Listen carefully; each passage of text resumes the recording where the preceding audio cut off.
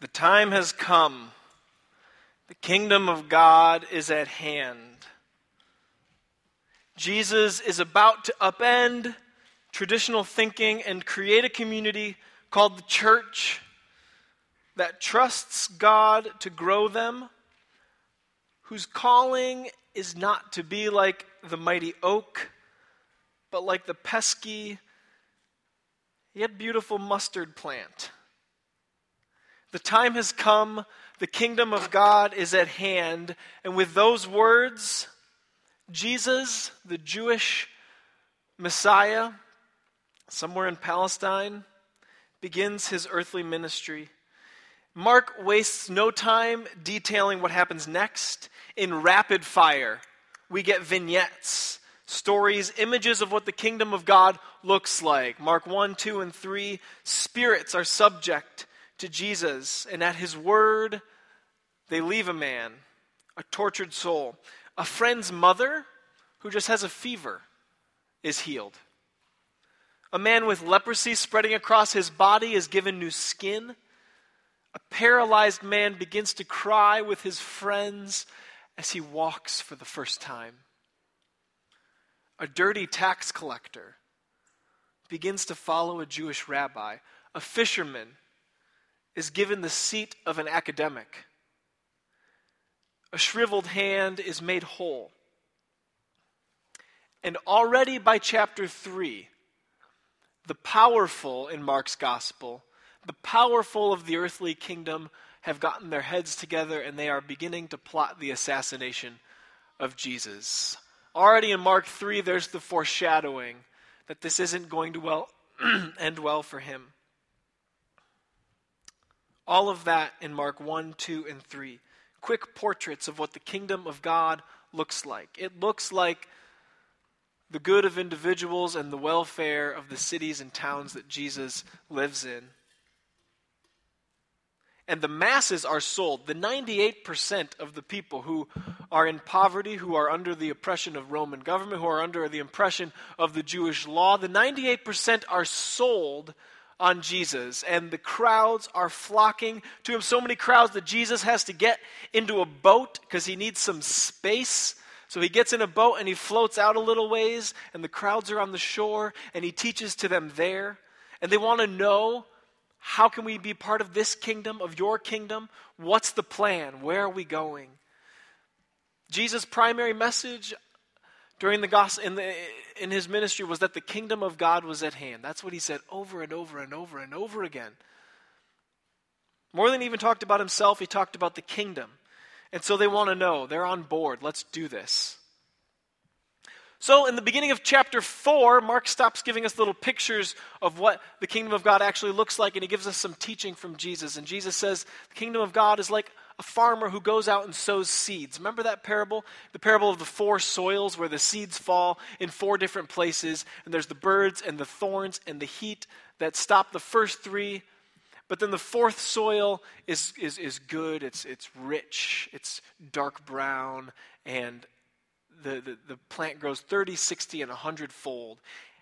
It's a great parable, and the people seem to get it. Jesus even takes the time to explain what each of the soils means. I mean, it's a pretty publishable parable. You know, there's 4 types of soils. How to be the last one. How to avoid being the 3 types. And how to be the last soil that produces fruit. The disciples are beginning to wrap their heads around it. Jesus takes them aside and explains how God's the sower, the seeds of the word, and each soil, well, they represent these kind of people, and the disciples are wrapping their heads around it and getting it. And it's almost as if the disciples are latching on too quickly that Jesus switches gears and tells them another sneaky little parable that Matthew and Luke don't bother to give us. Matthew and Luke do a little more editing than Mark does, and this parable doesn't make sense. They maybe have other reasons for not including it, but Mark includes it. Jesus gives this great parable on the sower and the 4 types of soil, but then he keeps talking, and he says this. He also said, the kingdom of God is as if someone would scatter seed on the ground and then would sleep and rise night and day. And the seed would sprout and grow. He doesn't know how. The earth produces of itself. First the stalk, then the head, then the full grain in the head. But when the grain is ripe, at once he goes in with his sickle because the harvest has come. He also said, with what can we compare the kingdom of God, or what parable will we use for it?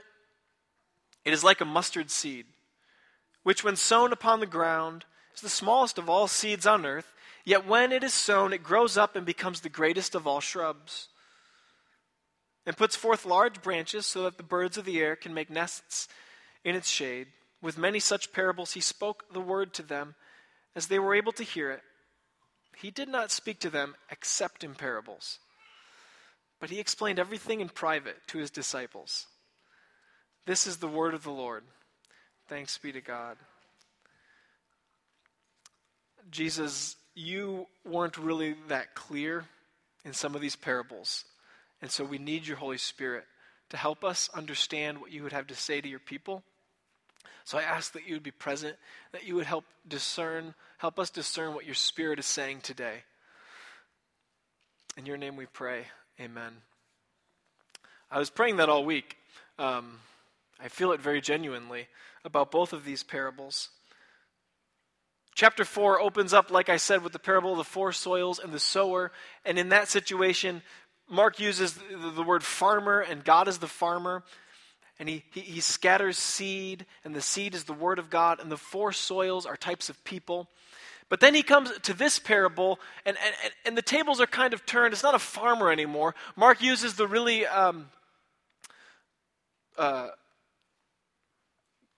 just the odd word in Greek, ballet, thrower. It's not a farmer, it's just someone throwing. It's just someone driving by, throwing seed out the window. And that's us. We're the people, we're the throwers. He doesn't call us farmers or sowers. He calls us the throwers. We throw the seed. And the seed hits the soil, and the soil's not us anymore. Now the soil seems to be God. And the seeds hit the soil, and they kind of just grow on their own. And we have very little role in it. We kind of just throw the seeds out the window and see what happens. The first parable has clarity. It's understandable. There's an explanation. In the second parable, the seeds hit the ground and they grow. The Greek word is automate, automatically. That's where we get the word automatically from. And as I was wrestling with this parable, trying to figure out what it means, I felt two things primarily. One was a little bit of indignation at the idea that I don't play a larger role. And specifically because I've been around enough churches and enough Christians and have gone through seasons in my own life where I felt like I was hitting the snooze button so much that nothing was happening, or churches that could care less about if new people were coming in their doors, or if the new people were feeling welcome, and nothing happens in that case. And so I thought, is this really true that things just grow automatically, or not automatically? That's a poor, by the energy of the soil itself, and not by my somehow doing something. That was my first impulse. Sort of this, well, not really by itself. It has to have me. But then, as I sat with it longer, of course it happens without me.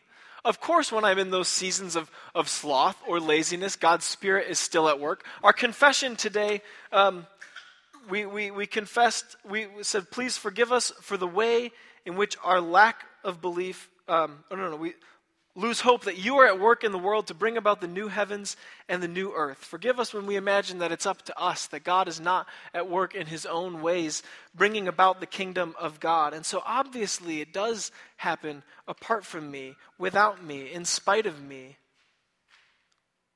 Of course, God's Spirit is always at work expanding the kingdom, but often we miss out on it, or we mistake political growth or organizational growth for growth of the kingdom.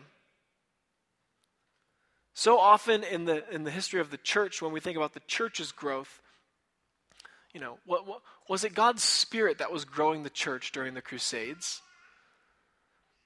No.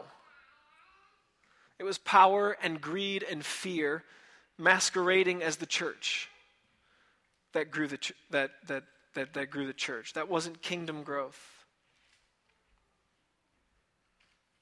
God's Spirit is always at work causing the good of individuals and the welfare of the city, which is part of our mission statement.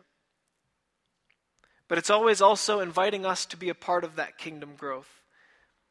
Paul synthesizes these two ideas in such a beautifully profound way that it's almost as if the same Spirit was speaking through Jesus that was speaking through Paul when he writes to the Corinthians, I planted the seed. Apollos watered it, but God has been making it grow. So neither the one who plants nor the one who waters is anything, but only God who makes things grow. The one who plants and the one who waters have one purpose, and they'll be rewarded according to their own labor, for we are co-workers in God's service. This first parable that Jesus offers us, following the parable of the four soils, paints us a picture of how the kingdom of God grows, and we throw seeds, and the energy of God grows, that we are co-laborers with him. Paul helps us see our role, I think, a little clearer. The second parable, the mustard seed, I had never read the parable of the mustard seed on top of this other parable as closely as I did. And as I read them together, I read the parable of the mustard seed in a new way. In most of the commentaries, and often when you hear about the mustard seed, what gets most of the time of the author is how large the mustard seed grows, the contrast in size between the tiny seed and how big the mustard plant eventually gets. But here's the thing, the mustard plant doesn't get that large. And so I find commentators really trying to stretch how big the mustard plant gets, and it doesn't get that big. If you were going to make that point, you'd make it much better with the analogy of an acorn to an oak. Or like in Ezekiel, and Jesus may be playing on this passage in Ezekiel where he talks about the cedars of Lebanon and starting from a sprig of a cedar and growing into the full thing. But Jesus doesn't use a cedar or the oak. He uses the mustard seed. And I think the key to this parable is in those two sneaky little words that he sneaks in. So that. The mustard seed is less about how it grows or the size that it starts at or that it gets to. And it's more about the form that the kingdom of God takes. So that the birds of the air can create nests in its shade. The kingdom of God grows by the Spirit of God working alongside of the people of God so that the birds of the air can create nests in its shade. We are attracted in the parable of the mustard seed to the image of growth, of expanse, of expanding our power and control and reach. And the church has done that throughout history without apology. And that is, in a sense, what we spend our days doing in a way, I think, expanding our own growth and control and power and title.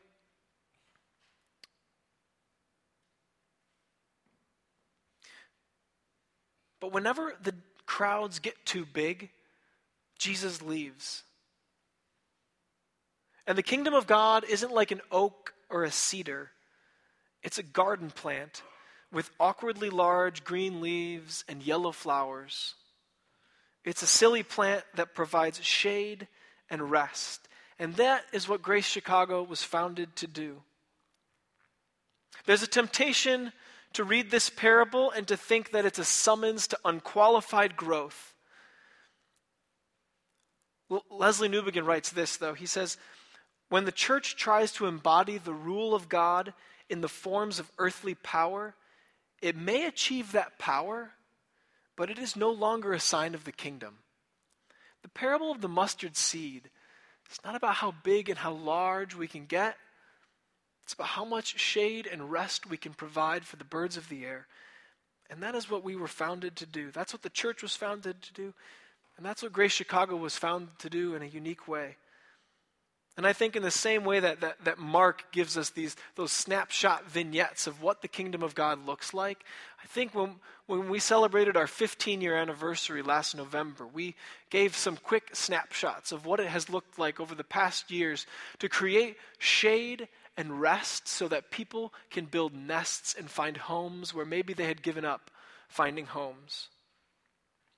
I think at our storytelling workshop that we had a few months ago, when we had one side of the room represent birth and the other side of the room represent present day, and people were asked to go stand along that line at a point in their life where they felt completely accepted, completely perhaps as if they had found rest, had found a nest where they could call home.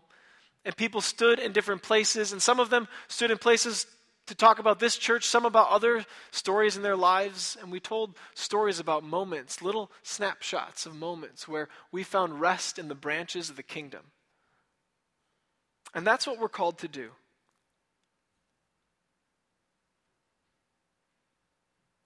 And as we take the form of the kingdom of God, as we create more of those stories, more of those pictures, those snapshots of people finding rest and hope in a God that maybe they've given up on, or finding grace and rest at this table, a table that maybe they haven't been back to in a long time, we find that God's Spirit grows the church.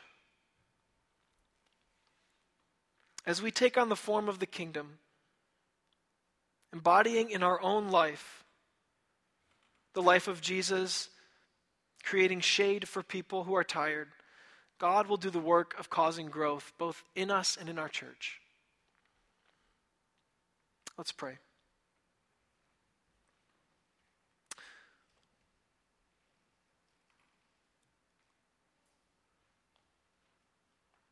God, I pray that you would make us a people who have eyes to see and ears to hear,